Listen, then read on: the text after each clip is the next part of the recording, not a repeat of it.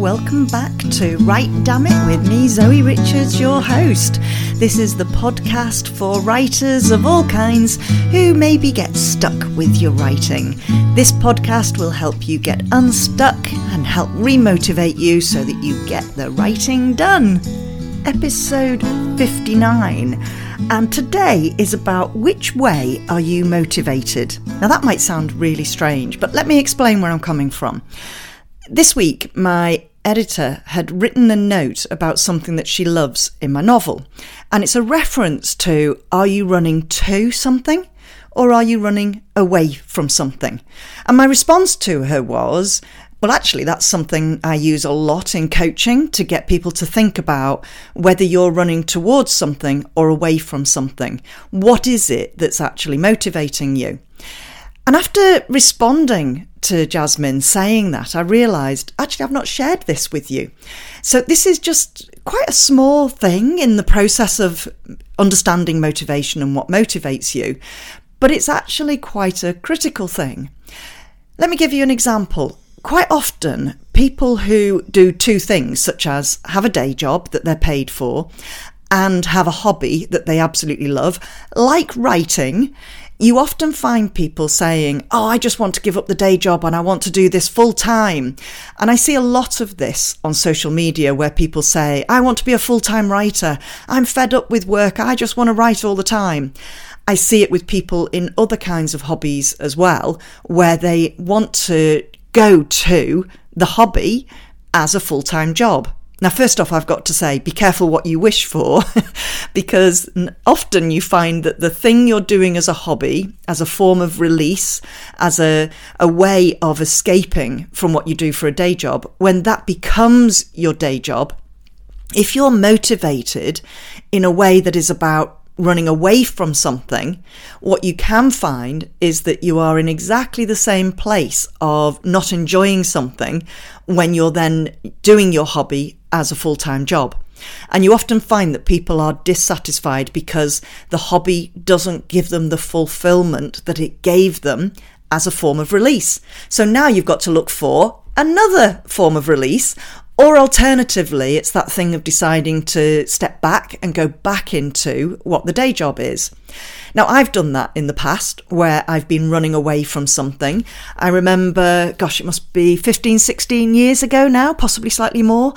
I was in a job where I was so incredibly burned out and I was desperate to go into what my hobby was, and my hobby was photography. And so at some point along the journey of hating this job, hating how burned out I was, hating the stress that I was experiencing, and the journey as well into work, and also hating the fact that when I parked up, every morning as I parked up, I would go to the top floor. There was plenty of parking spaces on the multi-storey car park, but I would always drive up to the top floor where I'd get a view of the River Mersey and the skyline of Liverpool, and I would sit there and I'd cry for 20 minutes before being able to get out the car and go into work. I really had to persuade myself to get out the car. So I ran away from that job, literally ran away from that job into doing my hobby of photography as a full-time job. Because I was running away, I actually was depressed for quite a time doing the photography, as it wasn't quite a full-time job because I also picked up coaching and I did a little bit of consultancy as well within my professional field. But I was, by and large, a full-time photographer at that point, and it wasn't what I expected it to be. And I want you to think about this in terms of writing and writing full-time. Are you motivated because you're trying to run away from something, or are you motivated because you're running towards something? And the distinction is small but significant. Think about advertising. When you watch adverts, there are some adverts on TV that are about protecting you, keeping you safe from some negative scenario, from some kind of a pain point. And advertisers will advertise on the basis of pain. It's said that we've got 2 points that persuade us. One is a pain point, the other is a pleasure point, but actually there's a third as well, and that's the pleasure we gain from some form of pain. And what I mean by that is that some people enjoy, and it might sound weird to say this, but they enjoy being the victim. You just think now of somebody who, you know, they could easily stop being the victim, but they get lots of attention from being the victim. They get lots of attention from all these negative things going on in their life. So what they're doing is gaining pleasure. So having attention gives them a pleasure point. I noticed this with my mum at one point.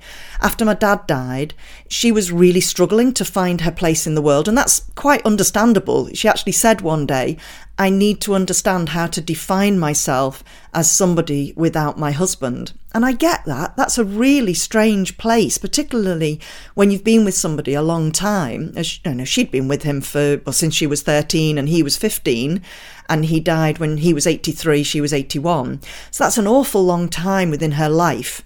But what she then started to do was fall into the victim mode, because as the victim, she got attention. So she started having minor accidents and then got to a point where she was having some quite major accidents because, of course, she got attention, not just off me, but off people within the medical profession as well. So her pain brought her pleasure because she got attention. So if you think of that advertising is looking for, are we doing something around pain and people being safe from that pain, being rescued from that pain? Or are we looking for the pleasure point? Or is it that thing of getting pleasure from the pain? An example is where you have things like toothpaste adverts. So you have the ones where it's all about making sure you don't get the caries. Equally, you have the ones that are about your teeth looking white and shiny. That's a pleasure point, isn't it? Rather than the negative of having any caries or having fillings in your teeth. So advertisers absolutely know this well. You see it with the adverts that Marks and Spencer's started, I think it was back in 2007. So rather than advertising just, here, look at the products we've got, look at the coat we've got to keep you warm in a cold winter's day, instead what they focused on was, this isn't just food, this is M&S food. And they did it with all that sexy voice. I'm not even going to try it. I'm really not going to try it. But, they did the sexy, very low toned voice of the woman speaking nice and slow. I'm trying it now, aren't I? She did the voice nice and slow, nice and sexy. And it was all about the pleasure of, this isn't just food, this is M&S food. And the advert as well, the very first advert, it had slight sexual undertones of the way that I think it was chocolate sauce or something was running out of the cake, the pudding. So you can see how that was all about pleasure. Now let's think about your writing. So I would say at the point where I first started to write to the point of completing, it was all based around therapy for me. It was a bit of escapism. It was very much about, I was keeping myself safe from pain. So my mum had broken her back. She needed me to care for her. It was a very difficult time because we were in lockdown as well. I was having to make choices about spending time with her and then staying away from my husband, who's got multiple sclerosis. And I apologise for any noises in the background right now because the dog who came to sit with me has decided she doesn't want to sit with me anymore. Let's see if we can finish this episode before she starts barking as well. So at that point with my writing and getting to a point where I was able to complete the writing, that was all based around therapy and escapism from a pain point. So my motivation was running away from something. Now my writing is very much about running towards something. I want to achieve something. I reached a point where for me it was like, I want to be published. Honestly, writing previously had never really been about being published. I wanted to write a book. I kind of had this vague idea that when you wrote a book, you then got it published, but I wouldn't say I was motivated in my writing to get published. And then one day, that suddenly became my motivation. I was running towards something. And I then started to think about what my actions were to enable me to run towards getting published. So what I want you to do this weekend or next week is to just have a think about, are you doing the whole publishing journey or the writing journey because you're running away from something, or are you genuinely running towards something?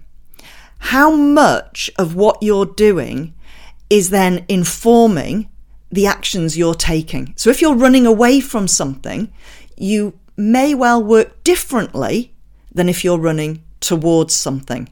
Now, that's not saying being motivated to run away from something is a negative thing. What you then need to do is think about, what actions are you taking because you are running away from something? Is it therefore enough for you that what you're doing is writing? And whilst you see everyone else working towards a publishing journey, maybe it isn't everybody else, it just feels like it's everybody else. And you know what? Maybe it's okay that you are not working towards a publishing journey, because the simple act of writing in and of itself is doing exactly what you need it to do for you right now. And that might release you from perhaps punishing yourself because you're not getting an agent, because you're not getting a publishing deal, because you've not yet finished to get to a place with a first draft or an edited draft where you can say, do you know what I'm working towards is getting published, because actually your ultimate outcome is simply the escapism that your writing gives you. Equally, if you're running towards something, are the actions you're taking getting you to that place? Are they actually informing you to be able to achieve the goal that you're running towards? Or have you actually set a goal that you're running towards that's too far on? And what I mean by that is, I remember when I did decide what I want out of this is a publishing deal, I realised that at first I was aiming just for the publishing deal, and I had to come back from that and say, what are the steps? What are the phases towards getting a publishing deal? Well, the first phase is obviously writing the first draft. And that meant I had to find a way in which I would get that first draft done so that I could then edit it. So I just focused on, I'm writing a first draft that is the end of phase 1. Then I was able to start focusing on, what's the form of edit I'm going to do? Because initially I thought editing was about typos and stuff, folks. So I had to learn that actually editing's a lot more than that. It's about understanding, have I got the structure right? And further on from that as well. I will actually do some more episodes around editing in the future. I'm going to talk to a couple of people for the In Conversation episodes so that you can learn more about that editing process. But if your phase 2 is then about doing that edit, maybe you need to go on a course to help you understand editing. Maybe you need to go and look for some podcast episodes or get a book that is about editing. So this is all about understanding the phases that will then take you towards what you are running towards.